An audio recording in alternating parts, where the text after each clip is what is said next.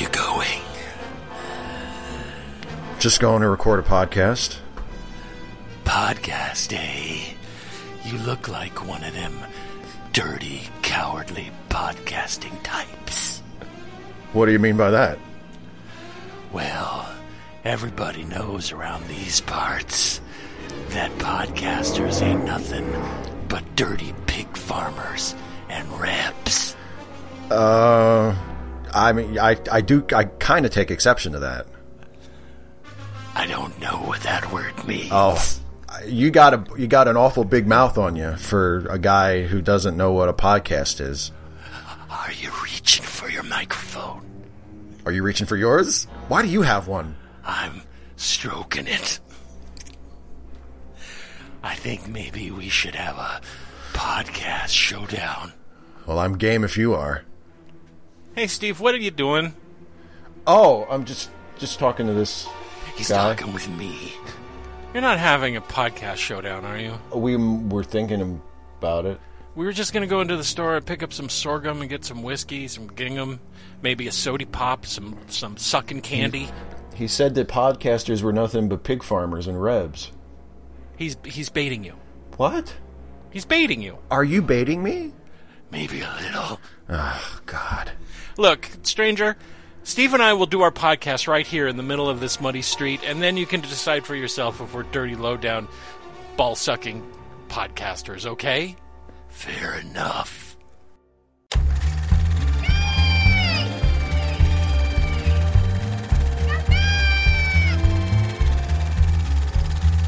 Hello, everybody, and welcome to Late Seating. I am Jason Harding. And I'm Steve Shives. And on this show, we take a classic movie and see if it lives up to its reputation, whether that reputation is good or bad. And this time around, the movie that we're going to take a look at is pretty much universally loved, right, Steve? Yeah, it's one of them movies that is considered, what's it called, a landmark of its genre? Yeah, it's considered like one of them things that everybody loved when it came out, and then people reference it, and then no one watches it anymore. Like I didn't.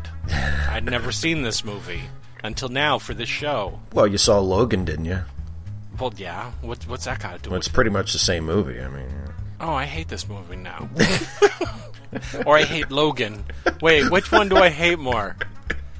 Wait, I don't remember Alan Ladd, like, sticking knives through people's brain pans. You must have not been paying attention.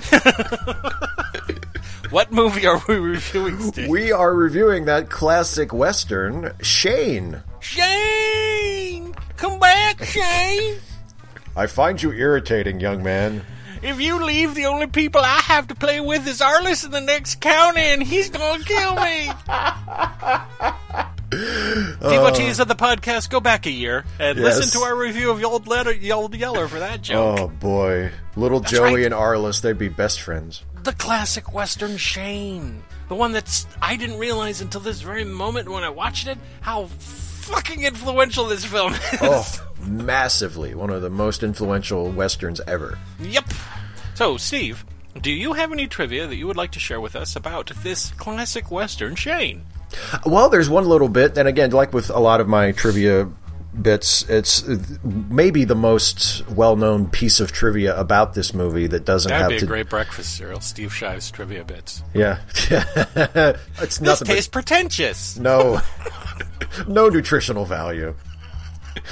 Alan Ladd was only 5'6", and some of his co-stars, including Van Heflin, were significantly taller than he was. So in order to give the impression that he was not a much shorter man than most of his co-stars. He just acted tall? He just acted tall, yeah. They shot the scene so that, he appeared to be tall. And when he would have scenes with Van Heflin, either Heflin would, be lower or Alan would be standing on something, and you would see that they would be about the same height. He's on the ground, and Ladd is being suspended by a cable. Yeah. And Van Heflin is still a little taller, but it's not that big of a deal.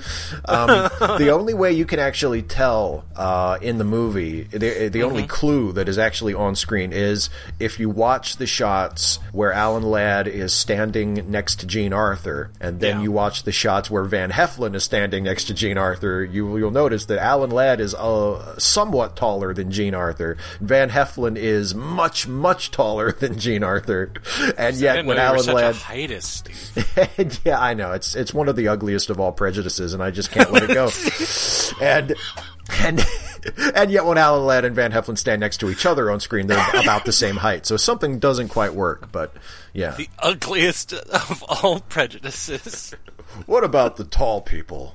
What about the short people? Well, I got nothing, so let me talk about who made it. You ready? Let's do it. Okay, it was directed by George Stevens. George Stevens also directed Giant and Diary of Anne Frank, and he was one of those directors that constantly got work from like the 1930s on. He was always working, right? But this is the one that like people went, oh, okay. Yes. Oh. Maybe he's pretty good. It was also produced by George Stevens because that's where he was in his career, because after 30 years of making movies in Hollywood, I guess he could decide what it was that he wanted to produce.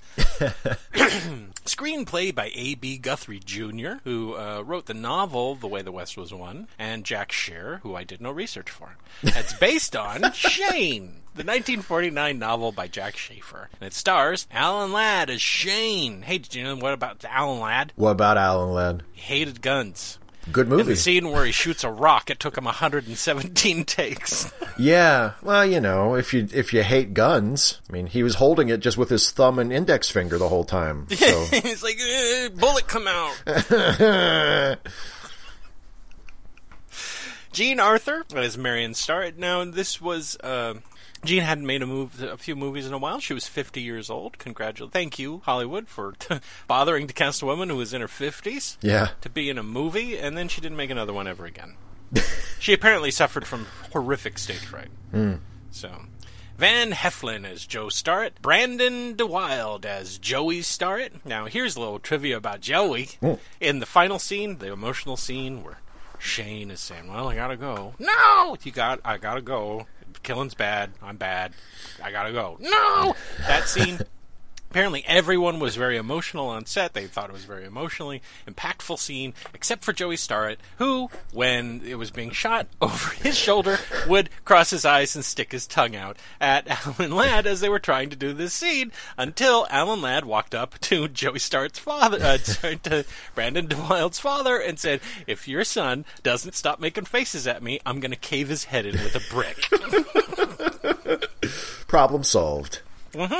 Jack Palance, who was credited as Walter Jack Palance for whatever reason, as Jack Wilson. And here's some trivia about him in this movie. Ready? Ready. He was afraid of horses. So your lead doesn't like guns, your heavy doesn't like horses. Let's make a Western. He was so awkward on a horse that when we're first introduced to him, he's leading the horse in. He's not riding it. And they said, okay, well, he looks more intimidating doing that. That's cool. He mounted a horse perfectly once, and they used it over and over again. Reversing it so he can get on and off. Ben Johnson is Chris Calloway. Edgar Buchanan is Fred Lewis, who you will know, or maybe not, as Uncle Joe in Petticoat Junction. Petticoat Junction. Emil Mayer as Rufus Riker, who another notable film that he was in was Paths of Glory. He's a really good actor, actually. Elijah Cook Jr. as Frank Stonewall Torrey, and you'll know him from everything. Yes. Like, literally everything. The Maltese Falcon. I mean, this is one of those glue people. This is one of those people that worked in fucking everything. And had a career as never being the lead, but always being that supporting character. He was in Star Trek. He was in everything. He's probably doing stuff now, and we don't even know. He never died. People are going to be, he never died. No, he died. He's dead. Don't worry. Don't look it up. Lived to a ripe old age. Who did I leave with? Douglas Spencer as Axel Swede Shipstead. John Dierks as Morgan Riker. Ellen Corby as Mrs. Liz Torrey, Paul McVeigh as Sam Grafton, John Miller as Will Atke, the bartender, Edith Evanson as Mrs. Shipstead, Leonard Strong as Ernie Wright, and Nancy Culp as Mrs. Howells. Music by Victor Young. Cinematography by Loyal Griggs. Hi, Loyal. Good to see you again. It's been a while. Edited by William Hornbeck and Tom McAdoo. Distributed by Paramount Pictures. Release date April 23rd, 1953. Running time 118 midgets. Oh, that's a bad word just to get wrong. Steve? I'm not the only one who's harboring some prejudice, it seems. I'm not, I didn't. Oh boy, what is it with height in this show? I don't understand. I blame Alan Ladd. Minutes. I meant to say minutes. 118 minutes. You can't measure time with the other one that I said. It's a very inefficient system. It's a slip of the tongue. The hatch just blew. Why won't anyone believe me? Budget, $3.1 million. Box office, holy shit. A lot. $20 million. So good, they made a sequel. Oh, no, they didn't. Never mind. Because depending on how you view the ending of this movie, they couldn't have another one. No, yeah. Right, Steve? That's true. It's open to interpretation, but... Okay, Steve, let's strap on our 6-shooter.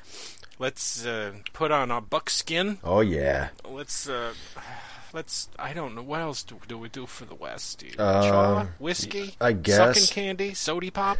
We got it. Well, and we put on our hats, our rugged, rugged cowboy hats, yeah.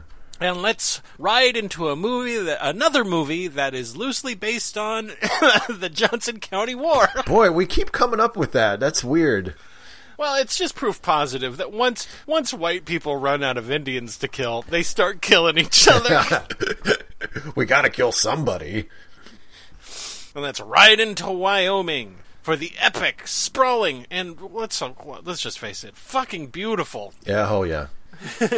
Countryside to experience the story of one man trying desperately to run away from his demons of a murderous bandit.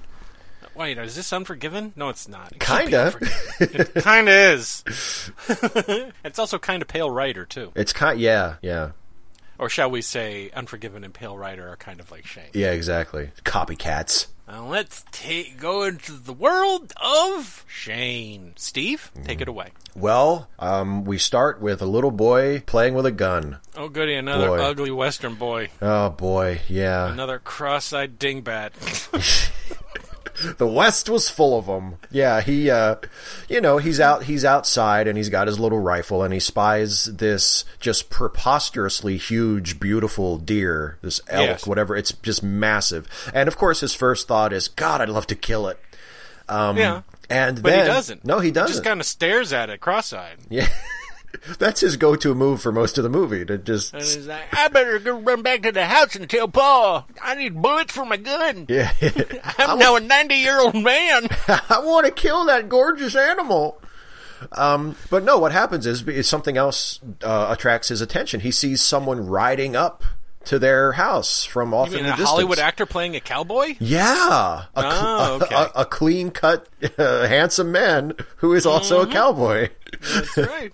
And he rides up, and who does he meet, Steve? He meets our hero, one Shane, who is dressed from head to toe in buckskin, and he rides up, crosses the little stream there on their property, and the little boy's father is there too, outside hacking away at a stump with an axe.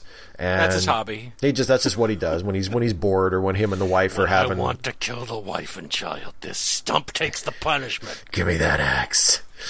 And so Shane and Joe, the father, have a brief sort of exchange where he's just like, I hope you don't mind me cutting through your land. And Joe's like, whatever. We have bigger fish to fry. People are trying to kill us and stuff. It's all right. Joe offers him some water. He takes some water. And then as Shane is about to leave, this group of people come riding up from behind him. First we discover something else, though. Oh? Shane has a little PTSD. Oh, that's true, yeah, because Shane gets off his horse, and little Joey cocks the rifle, works the action on the rifle, and Shane looks like he's about to draw on him. Yeah, on the little kid. He just spins around, puts his hand goes right to his hip. Not like Oklahoma City again. Yeah. Not like Oklahoma. Shane is haunted. Yeah, in that way that cowboys can be. Yeah, that happens a lot. Well, not until now, and after now they're haunted. Yeah, it was kind of new at this point, and now it's sort of standard. This was kind of a new thing for cowboys to have in their past. Yeah. Regret. I maybe shouldn't have killed all those people. I don't know. I don't know. I feel about that. I'm having feelings. Yeah. Yeah. He goes, well, and this sets Joe on edge, and he's like, maybe you should get out of here. You're with the Riker boys. You're a gunslinger. You're bad. I hate you. And he's like, okay, fine. And he's leaving, but then the Riker boys show up. Yeah, and the Rikers are not Joe's friends. They want Joe to leave. That's right. Roof Riker, who's like the leader, he's like this local farmer, this local rancher, and Joe is a homesteader. And Roof Riker doesn't like these homesteaders coming into what he considers his land. And he's I want you out of here, Joe. And Joe's like, nope. I don't want to go. Shane walks up and he just kind of leans back and puts his hand on his gun. And they're like, who are you, stranger? And he's like, I'm Joe's friend. And they're like, oh, well, let's run away then. Yeah, and so then Joe goes up to Shane and he's like, look, I was just, I'm sorry about the whole get off my ranch thing. Like, you seem like you're nice. Yeah, you want to have dinner or something? And yeah. Sure. Yeah. And then we also find out that Joe is a responsible father when it comes to his child and a gun, because while the kid has a gun, there's no bullets in it. And he won't give him any.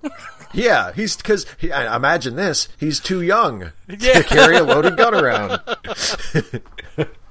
So many people would be dead now, Dad. We'd have so many fewer problems. I know, son, and he ruffles his hair. Go inside with I have it all planned out. I'll go into town. I'll go into the bar. They'll laugh at me because I'm being a little kid. I'll get in real close. And I'll cut the first one with a Bowie knife. Then I'll shoot the other two. Problem solved. Oh, these kids and their ideas, eh, Shane? Get in and help your mother wash up for dinner. So they have dinner. And Joey is apparently in love with Shane? Oh, instantly. Or obsessed with him. He idolizes him. And turns out that Joe needs an extra hand on the ranch, right? Yeah, and Shane says, okay, I guess. Well, no, when he leaves, then he goes outside and he starts chopping on... Yeah. He starts chopping on Joe's stump. Like you do. With his shirt off, he's just chopping at his stump. Yeah, he figured, might as well do something while I'm here. Joe likes that. Joe likes it when he's chomping on his stump. That's it. He doesn't not like it. And they got to pull the stump. They got to pull it. They got to pull Joe's stump. And that's what happens. We have this nice montage. Well, his wife and child watch. We have this nice montage of Shane and Joe just working themselves into a good sweat, trying to pull Joe's stump. Yeah, trying to pull Joe's stump. And they watch. They think it's great. And then the next morning, Joey's old nemesis, the deer, is returned. Yeah. And he runs outside and he chases it away. Yeah, and the deer is really cool with this whole thing. He's just nibbling at the garden, and he's oh, hey, Joey. Checking out the chickens. Yeah, and Joey sees that Shane has spent the night. That Shane is, he's asleep outside, and he's like, hey, good morning, Joey. And Joey's like, hey, are you going to be my new dad? You make me feel funny in the pants here, Shane. I love you, Shane. Be my dad. I mean, bye. Yeah. And then they go to town. Yeah, because I guess it's been decided that Shane is going to stay on and help Joe with things. So Joe he says, hitch up the team and go into town, get yourself some clothes and pick me up some wire that I have waiting for me at the store, and get Joey a soda pop so he'll shut up. Yeah, Joey asked for a soda pop. Which, innocuous request that turns into a fist. Yeah. Hey, later on. Welcome to the Old West. So he goes to town. Before he leaves, Joey has about 1 million questions about Shane. Like 1 million gajillion questions. And we meet Ernie, and Ernie's leaving because of them dang Riker boys. Yeah, he's pulling up stakes. He's like, I'm sick of messing with these Rikers. I'm out of here. They kill me and kill you and kill everybody. Yeah, we should all leave. And Joe's like, instead of leaving, why don't we have a meeting and we'll all band together and we'll resist Riker. And Ernie's like, oh, okay. Yeah, that sounds great. Sure, that'll work. Shane does a little shopping. He picks up some wire, orders the soda pop, and uses every ounce of self-control from killing every person in the bar. Yeah, because Shane is pegged as a farmer, a sodbuster as they call him, and they don't like... Because they saw him saw him at Joe's farm. Yeah, and they don't like the homesteader. These are like Riker's people, and they don't like the homesteader, so they call him a sodbuster. And there's one guy named Chris. Yeah. Takes it upon himself to really give him a hard time, throws some whiskey on him, And Shane just keeps it all together. Oh boy, does he. Yeah. He's like, thanks for the soda pop, and he leaves, Yeah. They start calling him Soda Pop. Yeah. Ooh, that's low. And then we cut to the meeting, and everyone's there, the Swede, who's Swedish, and a few other people. Yeah. And they're all settlers, the homesteaders. And the last homesteader to show up is who, Steve? That's Stonewall Tory. Stonewall Tory. Why do they call him Stonewall? Because he's a reb. And they make fun of him for it all the time, don't they? They sure do. And he's not too cool with it. Yeah. They play Dixie on the harmonica. Yeah. Yeah, but he's one of the only ones. He and Joe are sort of the only people who seem determined to stay. The other homesteaders are like, look, we're tired of being harassed. We're tired of having our crops dug up and being threatened. We just want to leave. And Joe's like, no, you have to stay. And they're like, fine. So they come up with this idea that they're going to all get together and they're going to go into town in a big group at the same time to get their supplies to show that, they're not afraid. That's right. They make a day of it. Let's go court disaster. It'll be a good activity. Yeah, so they all go in together. They all go into town. People are looking through stuff. And Joey's going to return his soda pop bottle. Because you did that back in the day. You just didn't throw bottles away. That would be ridiculous. You returned them. Yeah. And if you return them, you get a sucking candy. Mm-hmm. Right? Yeah. That's an even exchange. A big old peppermint stick. Joey's about to go walk into the bar to return it, and Shane's like, no. It's okay. I got you, kid. I'll do it. It's all right. It's okay. You stay here. And what happens, Steve? Shane gets in a fight.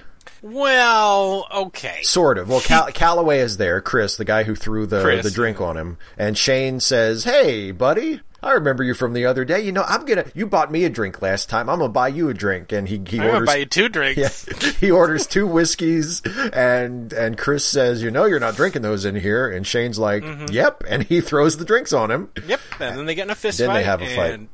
And Shane beats the shit out of him. Yes. He punches him so hard, he punches him through the bar into the store. Yes. In the meantime, Joey's absorbing every second of the violence while he's eating his candy. Yeah, he's like, oh, this is the greatest day of my life. Yep. And eventually Joe gets in. Joe sees that Shane is being outnumbered. What happens is the rest of the Riker boys decide, hey, let's all just kill him. Let's all beat him up at the same time. And he holds his own for a few minutes, but then they get him and they're beating him. Pardon me. And Joe grabs an axe handle. Yeah. He starts axe handling his way through him as well. That's my Joe. And my favorite part of this whole scene... That's my Joe. My favorite part of this whole scene is the owner of the store and the bar standing on the stairs, every once in a while interjecting with, hey, stop. Like the most ineffectual guy in the entire world. Someone's going to have to pay for this. Don't do... Come on, guys. Stop Knock it off, please. Hey. Can't we be civilized? Meanwhile, Joe and Shane are back-to-back, punching and kicking and fighting, and actually it looks like they're kind of having a good time. Yeah, they're kind of having a good time, and they're winning. Yeah. And then finally, the dude says, you guys won. Get out. It's okay. You can leave. And I'm like, yeah, that's right. We fucking won. Yeah, there's more where that came from. Joe says, I'm going to pay for it, not the Rikers. Yeah. And then that scene is over. we cut to a scene with the Rikers, and they're like, nope, this is going to end in Gunsmoke. We're going to kill them. We're killing them all. Fuck it. I'm fucking done. Well, because I think it might be mentioned at this point, it's mentioned a few times in the movie, or that they're far away from any law enforcement. There's there's no marshal in this town. I think at one point somebody 3 says whole hours. Yeah, it's a long way away. So they're careful. 3 whole hours away. Yeah. They're careful not to do anything. Like they don't just shoot. A at the ride drop out of and a ride hat. back would be half a day. If you left at 5, you'd be back by 11 with law. But Still 3 hours. It's a long way. It's a long way. Yeah, anything could happen in the 6 You hours. don't know. God. Yeah, you don't know. Yeah, don't bother to go get law enforcement.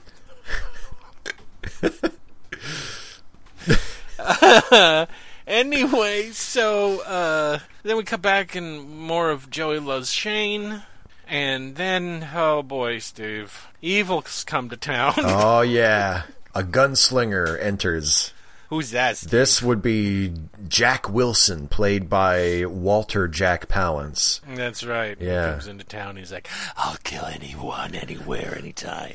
Actually, he's cooler than that. He walks into the store and he's like, there's no coffee. Yeah, it's the most chilling query as to the status of coffee in the history of cinema. Cut back. Turns out Ernie's leaving. Yeah. His sow's been killed. Yep. Oh, and they run a bunch of cattle through his fields. Yeah, just to really rub it in. Yeah, just like, aha. Fuck you, Ernie. Yeah. Stonewall sees all this, and that gets him angry. Oh boy, yeah. He don't like seeing these people picked on like that. Cut over to Joe and Shane. I forgot his name. Joe and Shane, and he's fixing the fences, and the guys are across the river making fun of him still about being pig farmers and stinking and all this other stuff. Yeah. And it turns out they're taking down people's fences left and right, just cutting them down. Yep. And Shane still tries to downplay the whole thing to Joey, because Joey's like, what would you do if you caught him cutting down our fence, Shane? And Shane, would you gut them? Yeah. Would you gut them and make them see their guts before they died, Shane? Would you carve open their bellies with a rock? Would you find their mothers back on the East Coast and give her a present of their son's eyes and entrails? Oh, no, Joey, I reckon not. Would you shoot them in such a way that they couldn't have an open casket funeral? I don't guess I would. Can you set them on fire and let them dance and not shoot them? Well, no, Joey, I don't think I'd do that. I think I would just ask if they'd mind going around to the gate. Kind of make them a handshake a little bit. Look, I just want to fix the fence, okay? I'm starting to think that the Old West is bad for little children. Have you met these 2 kids in the next county over? One of them is into blood sacrifices, and the other one just randomly kills animals wherever he goes. I think maybe the city's the best place for you kids. So now he decides, here's a good idea. I'm going to teach Joey how to shoot. Yeah, well, because Joey has been curious about Shane's 6-shooter since Shane got there. And well, that's because this movie understands what a handgun is for. Yeah.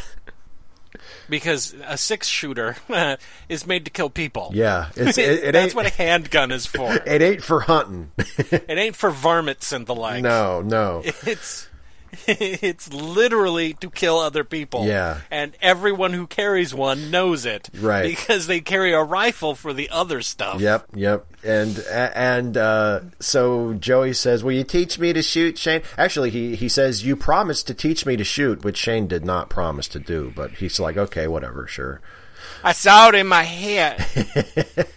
You and me were riding on a unicorn, and you said, I'll teach you to shoot, and your big masculine hands held me tight, Shane. All right, Joey. And then you said, I'm your father, and then you kicked my dad down a well, and you spit on him. Well, if it'll keep you from telling me those stories, I'll teach you how to shoot.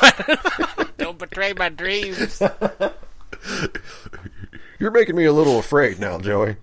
That's right. So he goes out there. He shows him how to wear it. Yeah, he shows easiest place to shows him how to draw, shows him where to wear it on his hip and all that stuff. Yeah, and where other people wear it. Yeah, and then he shoots a rock. Oh boy, he shoots the hell out of a rock. And then Joey's mom comes up, and Shane and her have the first gun control argument ever in a movie.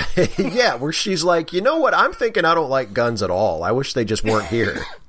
I don't want a single gun in the whole county. Yeah. And he's like, well, it's just a tool, and if a bad person uses it, it could be bad, and a good person uses it, it could be good. Yeah, Marion, the only solution to a bad guy with a gun is a good guy with a gun. And she's like, I don't see it that way. I think that if we banned them all, it would be perfectly fine. And he said, fuck you. You're not taking my gun. And he reached for his gun. And we're in a different movie now. So, then we find out that they're celebrating the 4th of July, right? Yeah.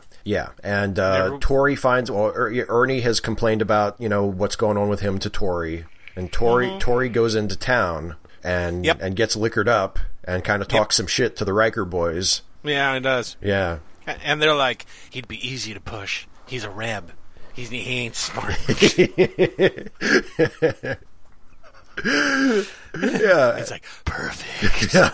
I got this.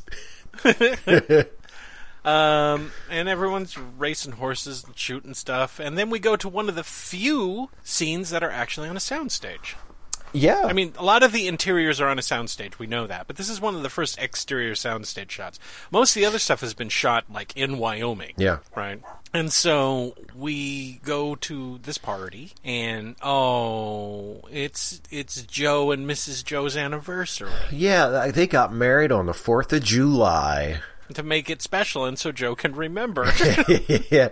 You remember what tomorrow is, don't you, Joe? Of course, Independence Day. He actually lied. He said, yeah, I've arranged it so that there are fireworks every time they celebrate our marriage, honey. And that night they return home, and who's there? It's Riker. The Rikers. Yeah.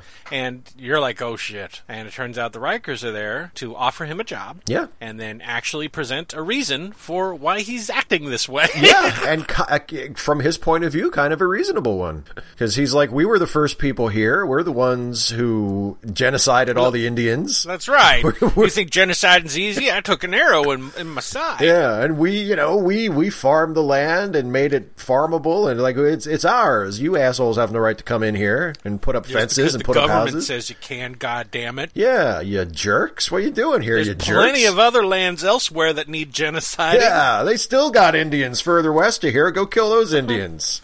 Oh, God.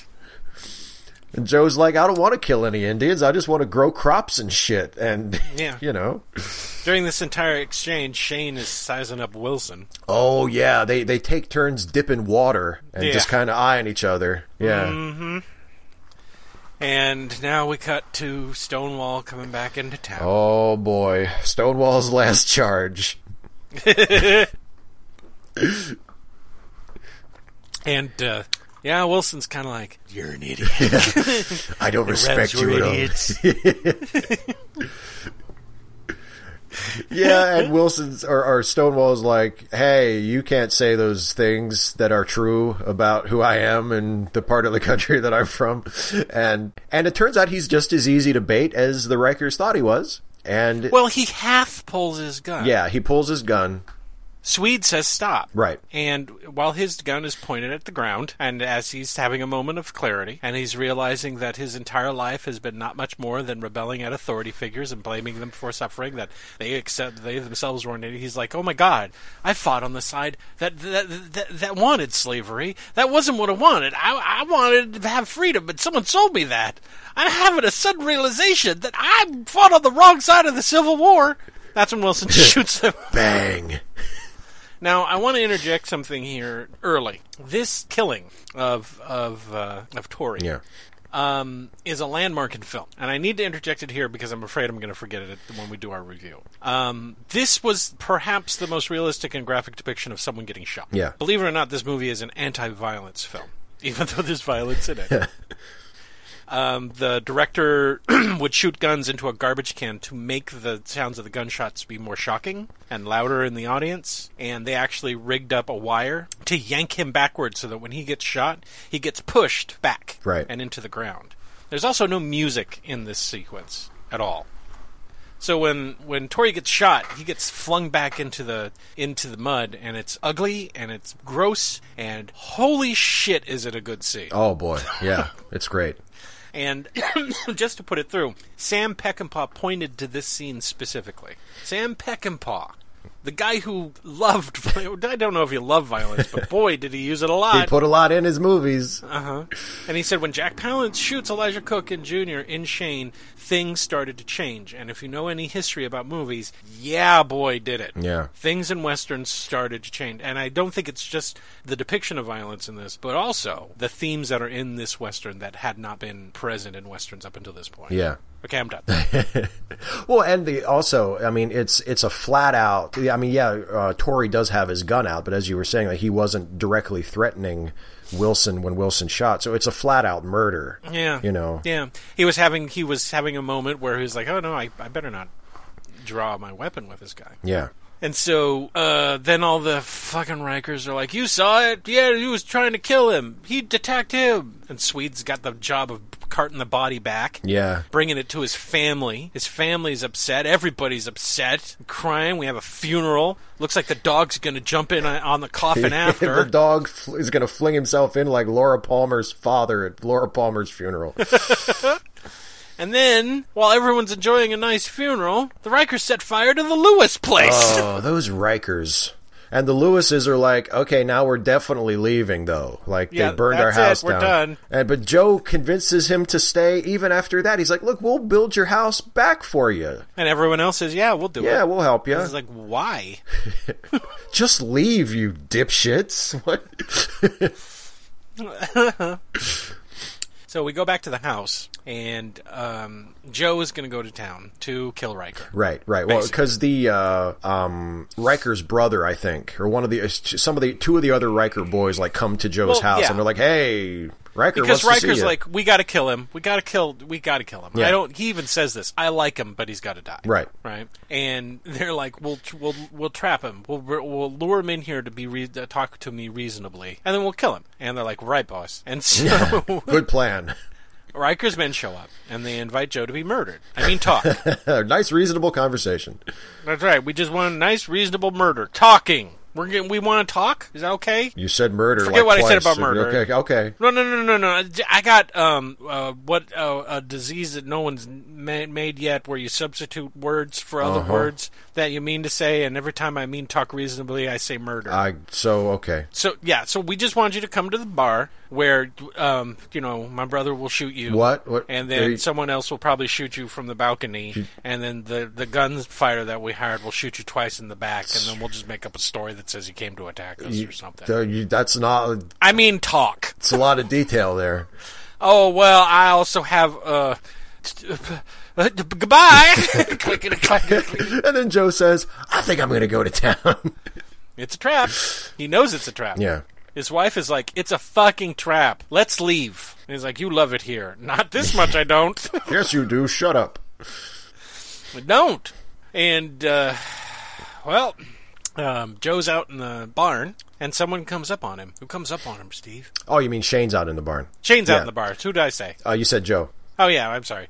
Shane's out in the barn. Someone walks up to him. Who is it? It's Chris Calloway, the guy he was fighting with earlier. Oh, was he one? He says, hey, Shane, I've had a little bit of a change of heart, what with Jack Wilson murdering a guy and such, and I think I'm going to leave Riker. I'm not going to work for him anymore, and I just wanted to give you a heads up that Joe's walking into an ambush. Yeah. And Shane's like, okay, thanks. And he's like, no problem. And he leaves, and Shane's like, shit. Well, I guess we know how this is going to go. Time to put on the Batman outfit. Gunfighter outfit. The Bat Masterson outfit. See? I get it. Okay. And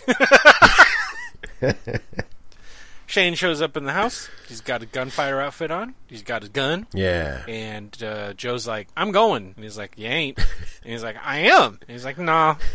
He's like, I'll fight you. And he's like, okay. And then they fight. And they fight. And they fight. And they fight.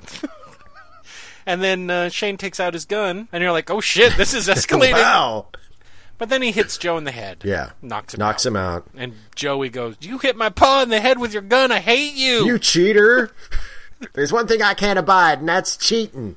Mm-hmm. But then Shane gets on his horse, and he's riding into town.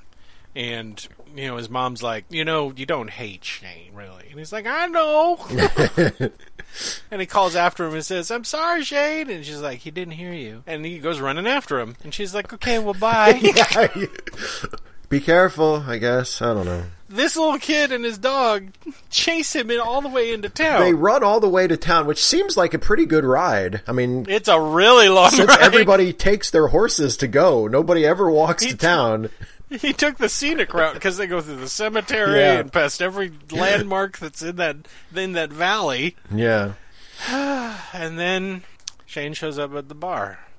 And he walks willingly into the saloon. Further reasonable discussion. He's wearing his buckskins. He's got his 6-shooter on. And he's like, here, I'm here to talk. And Riker's like, no, not with you. Yeah, I didn't want to talk to you. I wanted to talk to the guy who's easy to kill, not you. And he's like, tough shit. Yeah. This is what you bought, okay? Wilson's like, finally. And Shane turns to Wilson. Wilson's got 2 guns. Yeah. He's put his black gloves on, which means he's about to pull his weapons. His killing gloves. His killing gloves.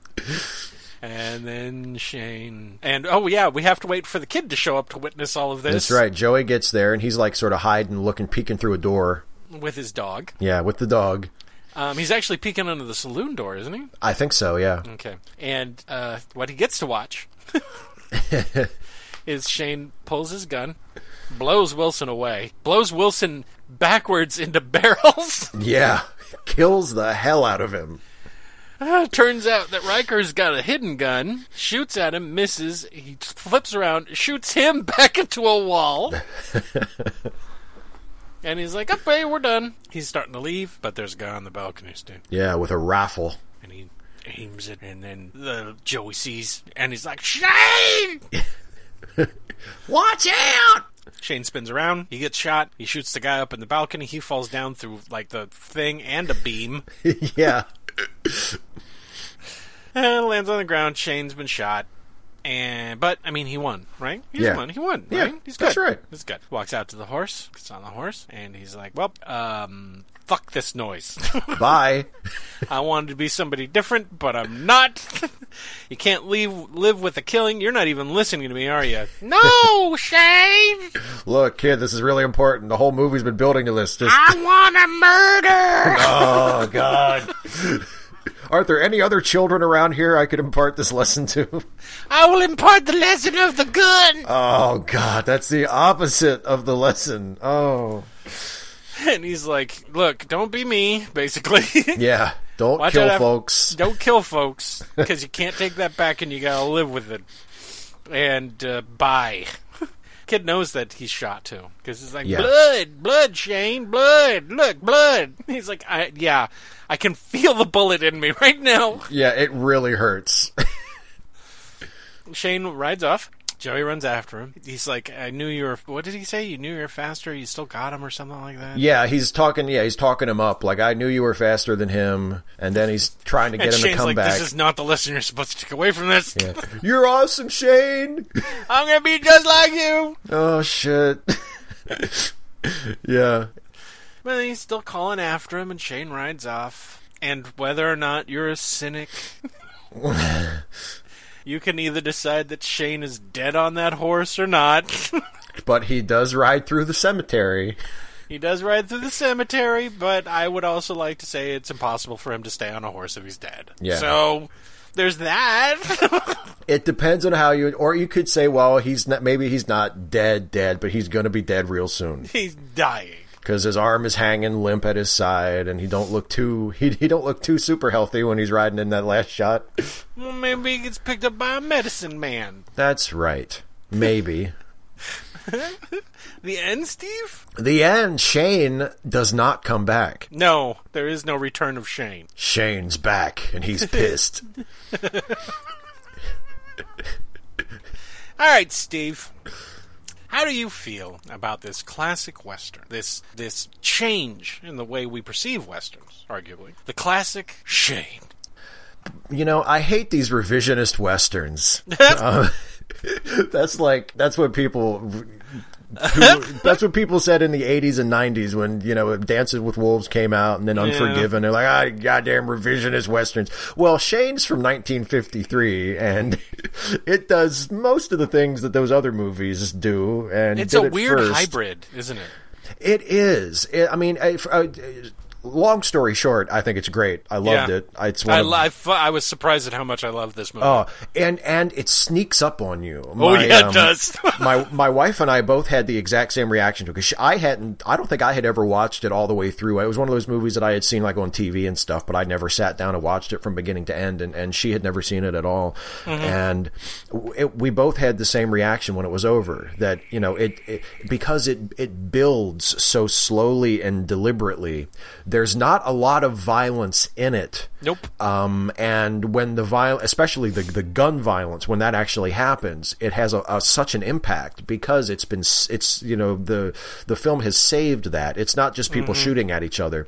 And when it does happen, it's treated very soberly and very seriously. It's not just, Jack Palance shot a guy, wasn't that awesome? It's a very sobering scene where it's like, oh, they have to deal with the aftermath of that too. Yeah, I mean the scene the scene after the scene where Tori is killed is of Swede carrying Tori's horse with Tori's body draped over its back, just hanging there dead, to his wife and children. To his wife and children, and then to Joe's house to tell him about it too. And so you have this dead person on a horse being paraded through. So it's not like the old a more sort of standard Western where a guy gets shot and he falls down and there's no blood and he's dead, and then it's like next scene and it's like it never even happened.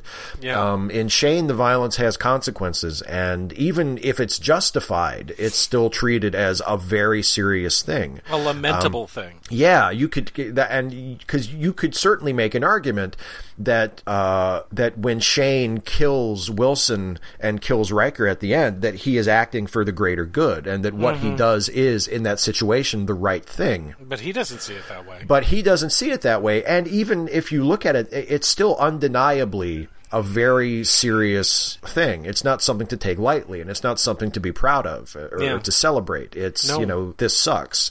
And it's something, as you alluded to at the beginning, it was not typical for Westerns of this period to look at violence with such a sophisticated lens and to view it as anything other than just part of an adventure. Yeah. The good guys kill the bad guys and the good guys win, and that's good. And in this movie, the good guy kills the bad guys, but it's not that simple. Shane is, when we first meet him in the film, he is haunted by things that he did before the movie even begins that we never even really know about. Yeah. You get the impression that, well, he's killed some people. He was a gunslinger. People don't wear that kind of gun unless they're a gunslinger, people say to him in the movie. Yep. So he's haunted from the moment we meet him. And then at the end, we see why. And another interesting thing about the way the movie perceives violence is the other characters are not impressed by the gunfighters at all. The other characters, both on all sides, Riker's people and Joe and the other homesteaders, they do not like gunslingers. They do not like people who just ride around with pistols on their hips. They view them as disruptive and as dangerous, and they just don't want them around. Riker even says to Wilson, "We've tried. We've done our best to not use guns to get rid of these people." Yeah.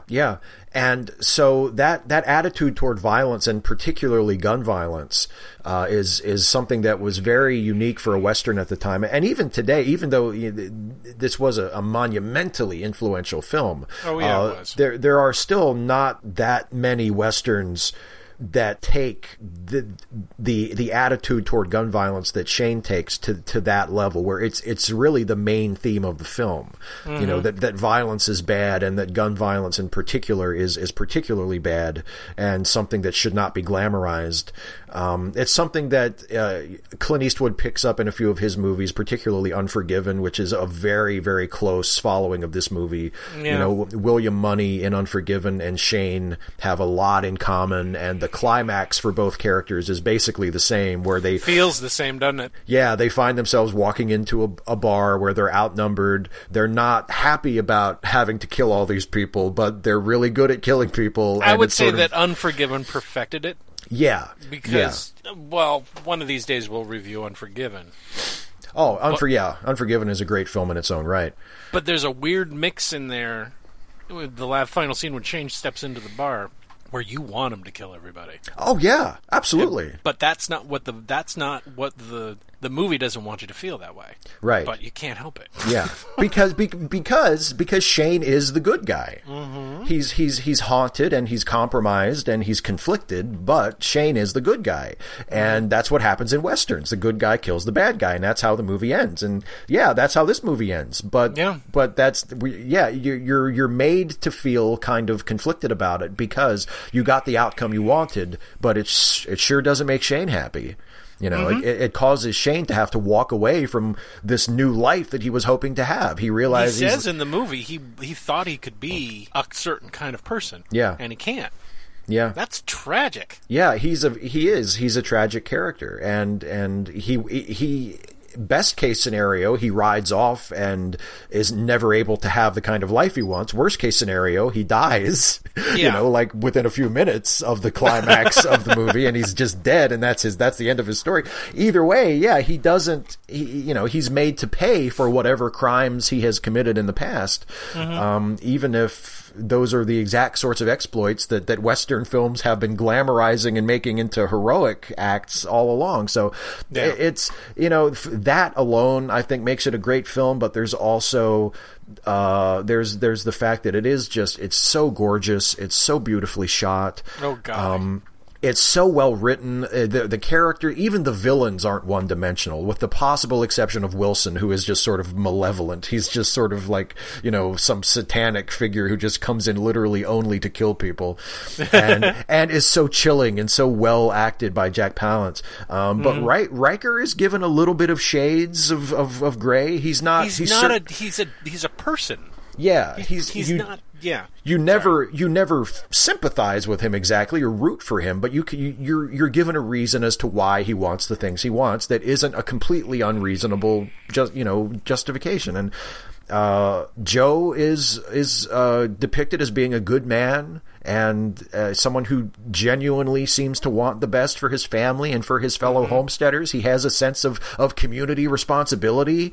He loves his wife. He loves his kid. Yeah, and it's just a very rich, very well realized film, and it's one of those movies. And there aren't very many of these. There are a lot of movies that we have, many of which we've talked about on this show, that are, you know, held up as one of the greatest films ever. Shane is one of those movies, and it's one of the few that actually lives up to that standard, that it deserves to be as influential and quoted and imitated as it has been, because it is truly a remarkable and a significant film. So I what I'm saying is I liked it. Yeah. I agree. I like to love this movie. Yeah. And I was surprised. I was expecting it to be, you know, a popular but pretty much by the numbers Western. Yeah. Right? And so what surprised me, number one, filmed on location. Mm. You know, boy, is Wyoming pretty. Holy shit. That valley is so beautiful. I know it existed for real. And it probably still exists. It's the Tetons, I think, that they're showing. Yeah. And, you know, actual sets, their little farmhouse, all the town that they built for that place feels like a town. In fact, we've seen it in other movies now. Mm-hmm. It reminds me of other Westerns. It reminds me of the towns that we see in the spaghetti Westerns. You know, kind of run down and not... So let's put a couple of things out there. Yeah.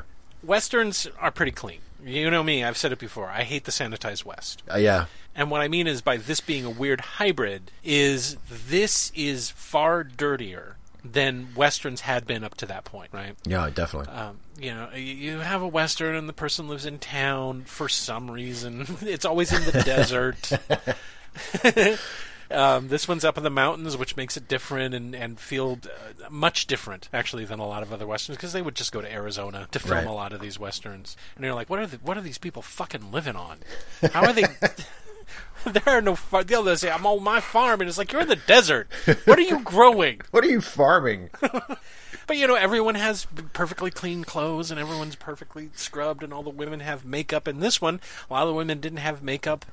A lot of them were appropriate to the period. There was no dance hall floozies or anything like that. It was families with kids working dirty jobs with muddy streets, and there's little tiny touches, like when Joe and the rest of the group go into the store and Joe's flipping through the Sears catalog, and it's like a little reminder, because what he's flipping past are gentlemen's hats and women's fine dresses and stuff like that, and you're like, oh fuck yeah, because on the East Coast it's like Victorian society at this point. It's like you couldn't get much different, and it's a weird kind of like, these homesteaders came from the East Coast to homestead in Wyoming to start a life for themselves. Yep. But they don't say it outright. It's just kind of in there, right? So this is a little dirty. The cowboys aren't wearing cowboy hats. In fact, I don't think there's a cowboy hat in this anywhere. Is there? I don't think there is, because even Shane's hat isn't like a classic cowboy hat. And he spends most of the movie without a hat on at all. In fact, the weird part is the person that gets closest to looking like what we would think of as a traditional cowboy is Wilson. Yeah. Yeah. So this is a weird hybrid. It's not as gritty as Westerns become, but it's not as clean as Westerns have been up to this point. It's kind of like in a weird period of transition, and someone bothered to sit down and go, hey, you know what? Let's make a movie about how violence is wrong and how guns kill people. And have those deaths have impact. Let's not have chase scenes with people on horses shooting back and forth at each other, and then we trip a horse and the guy falls down dead and stuff like that. Let's not have a single Indian, please. Yeah. Can we have not one? Is that okay? Can we just restrict the violence between white people? That would be interesting. Here's something neat. Let's have the main protagonists or the main antagonists be kind of understandable. We're still saying they're wrong, but they're not like monster people. Right. Let's kind of make the point that when they decide to go to violence, what they reap is all of them being dead. How about that? Weird. Now, the only character that's really not developed all that much is Alan Ladd's character of Shane. Yeah. You're right. He just kind of shows up, and you kind of get hints that he used to be a gunfighter, and he's paranoid. Mm-hmm. He still reacts like a gunfighter. Whenever he hears loud noises or whatever else, he's always reaching for a gun, even when he's not wearing one. Yeah. But he's obviously a guy who's trying to make a change. He doesn't want to do that anymore. He's obviously gravitating towards the family, because that's what he wants. He wants a family. Some of the Riker gang intimate that he's going after Joe's wife. That's the reason he's doing it. Yeah. Joe's wife even kind of casually, you're not doing this because of me, right? Yeah. And he's like, I'm doing it for you and Joe and little Joe. Yeah. Because I want this. And it's heartbreaking when you think about the character, and when he finds out that Joe's gonna get killed when he shows up at that bar. He goes, no, Joe's staying here even if I have to beat him down to keep him from going. And then I'm gonna go. Yeah. So what am I saying? It's a fucking good movie. It's one of those movies where you can just sit there and enjoy it as a thing. Oh, it's an interesting one thing. That's great. But it also gives you stuff to think about when it's over. There's stuff there. Yeah. It has something to say. It's not necessarily telling you outright, although Shane gets really close at the end.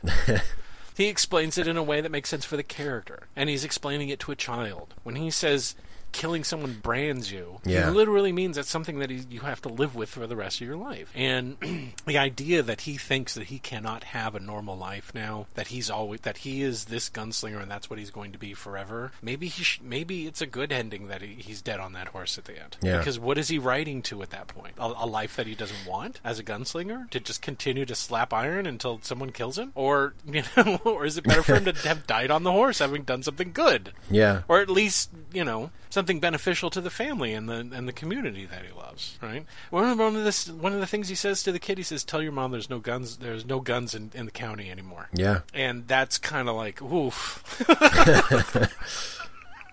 So, I like the movie. So, Steve, classic or not classic? Oh, classic. Yeah, classic with a capital C. Yeah. Thankfully, this is not one of those movies where I was walking into it going, oh... I was really prepared to be Yeah. I love it when a movie surprises me. Yeah. And this movie surprised me. And I kept watching the movie expecting it to disappoint me, to fall into, tropes. Yeah. And it never did it. It never did it. They bothered to have characters sit down and talk out what's going on between the two of them. Yeah. Like between Joe and his wife, and then between his wife. Is her name Marion? Marion, yeah. Yeah, Marion and Shane. Yeah. And thanks for giving lines and dialogue to a female character. And giving her a point of view and treating her with respect in the story. Yeah. As something other than just something for one of the men to gain at the end. Yeah. Yeah, it's not a prize. She's not a prize for Shane. Right? So, yeah, classic. So, Steve, what are you going to not recommend for people to see? Now that we're done, we're going to not recommend some movies for you guys to go see. Yeah, so here's a movie that you don't have to watch. Okay. Because Shane is a real good one. Some of you may have seen it already, like myself. No. And that would be unfortunate because you will have wasted what's the running time? You will have wasted 116 minutes of your life. The movie I am not recommending is another Western that stars Jack Palance. It's not from the 50s, though. It's from the 90s. Oh, no. And it's not an original, groundbreaking, cinematic tour de force of a film like Shane. It's a sequel to a movie that actually I never really thought was all that great in the first place, but it made a lot of money. So they made a sequel to it. And the movie I am not recommending is City Slickers 2, The Legend of Curly's Gold. Where they said, hey, let's make a sequel with a character that died in the first one. So here's what happened, right? They made the movie City Slickers, which as I said, it's not like an awful movie, but I've never been super impressed with it. But it was a big hit. It was a surprise hit. And that's the reason that they let Billy Crystal make so many goddamn movies in the 90s, because City Slickers made a lot of money and everybody loved it. He made a couple of good ones. And Jack Palance won the Oscar for Best Supporting Actor for City Slickers. Right. The problem is Jack Palance's character dies at the end of City Slickers. So, poetically. Yeah. So it's like an epic death. Yeah. Actually. Yeah, it's not the kind of thing that they can just undo because it's he's still alive. It turns out we buried him on the trail for no reason. Yeah, it's kind of, it's kind of definitive. You buried me. So, but of course, Jack Palance was a very popular, very important part of the movie. So when they make the sequel, what do? They say, "We'll bring Jack Palance back, and he'll play his old character's twin brother." Because it's a soap opera, and he's the identical twin brother of Curly, and the plot involves looking for a stash of gold that Duke and Curly had always dreamed of finding. It's a terrible movie. Yep. It's not that funny. Nope. It was actually nominated for the Razzie Award for Worst Remake or Sequel that year. It has a 19% on Rotten Tomatoes.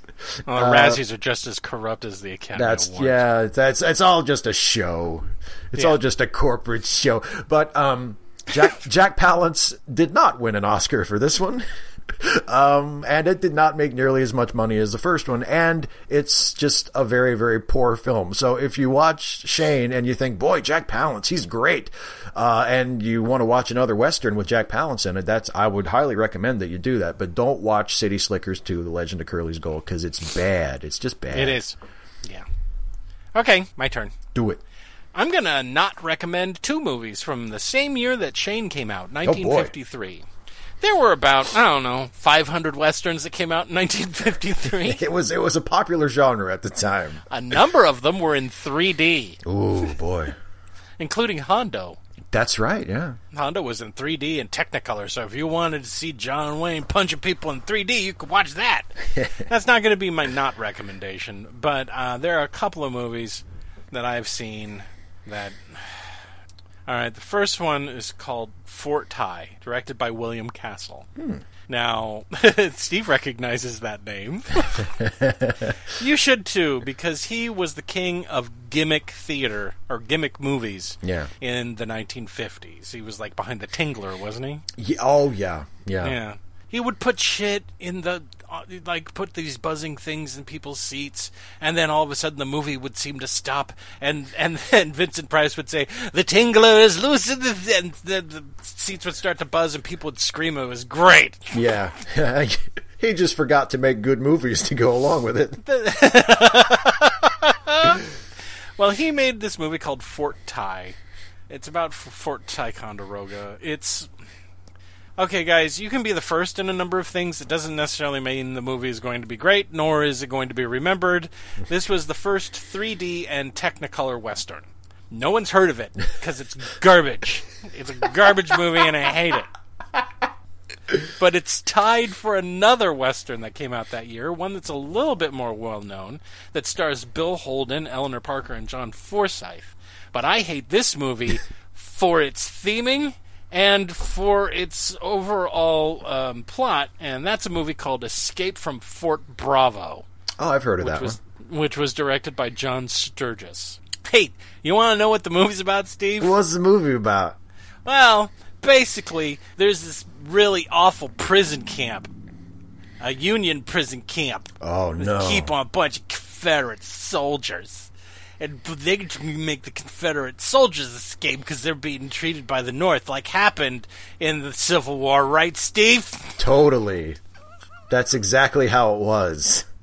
But, while the escape's happening, they get attacked by a bunch of dirty Indians, and we all learn the valuable lesson that North or South, we combine together to kill the real enemy, filthy Native Americans.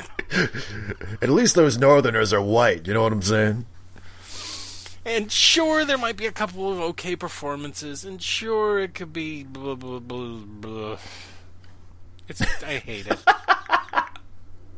I hate it. I mean, the 1950s weren't great for Native Americans in Westerns, really, at all, in any way, shape, or form. No. That would come later in the 60s and 70s.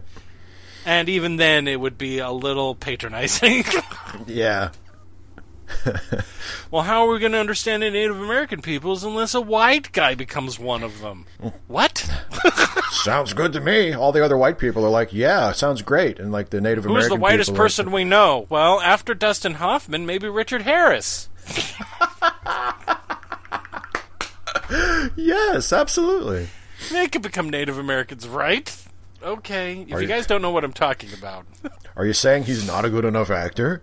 We'll look up the movies Little Big Man and A Man Called Horse. Yeah. And the sequel, Another Man Called Horse, I think. I don't know what the sequel was called. I hope it's called Another Man Called Horse. Both about white dudes who go native. Yeah. But, yeah, this movie is exactly that. It's about, hey, we gotta bind together to fight off these savages. The end. Don't see it. Just don't. All right, well, we're all done, Steve. Hey, how about that? Yeah, we could dust off this trail dust. Or Wyoming mud. Hang up our 6-shooters. Let's me and you go out and contend with that stump. Yeah, yeah. We'll get all nice and shirtless and sweaty and push into the stump as hard as we can. That's right. And, oh yeah, guys, So you're probably wondering what our next review is going to be on, right, Steve? Yeah, we got to do this again. Yeah. Yeah, we got to do it again. And, completely unrelated to a movie that's going to be released on April 27th. Perish the thought. A little movie called Avengers: The Infinity War Part 1. We're just coincidentally going to review the very first Marvel Cinematic Universe movie, right, Steve? That's right. Can you believe it's been 10 years since 10 years since the release of Iron Man? That's right. The movie Iron that Man. started it all, yeah. Don't you feel old now, everybody? Can you feel death's icy fingers closing around your throat? Can you feel time slipping out of your fingers like so much sand? And just think, in that brief 10-year period, Marvel Studios has made 30,000 films. And all of those characters will be in Infinity War. Not including the TV shows and Netflix series. Except for this creatively rich and enjoyable corner of it over here. Sorry, Coulson, you're TV now. So for once, we're kind of probably telling you to go watch a movie that you hopefully have already seen. Unlike the old shit that we're always telling you to go watch. Yeah, go to your Blu-ray or DVD shelf. Get the copy of Iron Man that I know you have. Go into your Amazon videos that you have it in. Yeah. DVDs. Who watches that anymore? That's that's true. I haven't bought a DVD for like 3 years. That's right, Grandpa. In my day, you had a movie you could hold in your hand. That's right. It was called a laser disc. The government can't take it away from you. They can just stop repairing the thing you're playing on. They're trying to force me to upgrade to one of them VHS decks. But I ain't gonna do it. Oh, the amount of money I wasted on VHS. Oh, and then you had to buy them all over again. Mm-hmm. Thank you, streaming. Yeah. Anyway. Yeah. Our old man complaints about the formatting of movies for home use. It's a Crackerjack podcast. We're asking you to go out and watch Iron Man if you haven't done so. Mm-hmm. So that way you'll get all the jokes. Yeah. And that's it. We're all done. For late seating, this has been Jason Harding. Go see a movie this week. And this has been Steve Shives. I'm saying that Stonewall Jackson was trash himself. Him and Lee and all the rest of them Rebs. You too. You know, we all know how you feel about Johnny Reb, Steve. And now I have to... You don't need to repeat yourself over and over again. We get it. You hate Reb. You hate Johnny Reb. Anything with Johnny Reb in it you want it destroyed. We got it. I know, but now I have to quote the evil northern colonel from Glory when he said, secession is like a plague. It needs to be burned away. I gotta ask you a question. Do you kind of hate yourself for liking those quotes? Did you have to stop, clapping your wee little hands together when he stood up and said, Stonewall Jackson was an idiot just like you? Yeah, I was like, yes!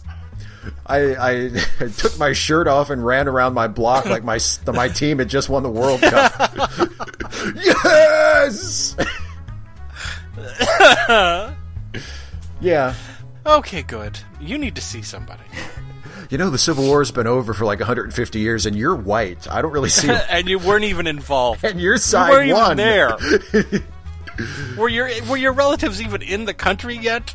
Actually, I have one of my great-grandfathers fought for the Union. Oh. Yeah. I have some interesting thing to tell you. Oh, boy. Oh, no.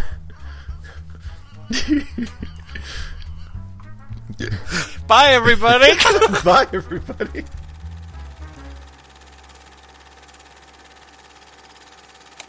Late Seating is a Let Me Listen podcast production featuring Steve Shives and Jason Harding. Produced by Jason Harding. Theme music, Rollin' at 5, composed and performed by Kevin MacLeod. You can find more Let Me Listen podcast productions at our website at www.letmelistenpodcast.com. You can also find us on Stitcher, iTunes, or just about anywhere you download podcasts. Late Seating is a listener-supported podcast. If you would like to support Late Seating or any of the other Lemmy Listen productions for as little as $1 a month, please visit our Patreon page at www.patreon.com/LemmyListen. And thanks for listening.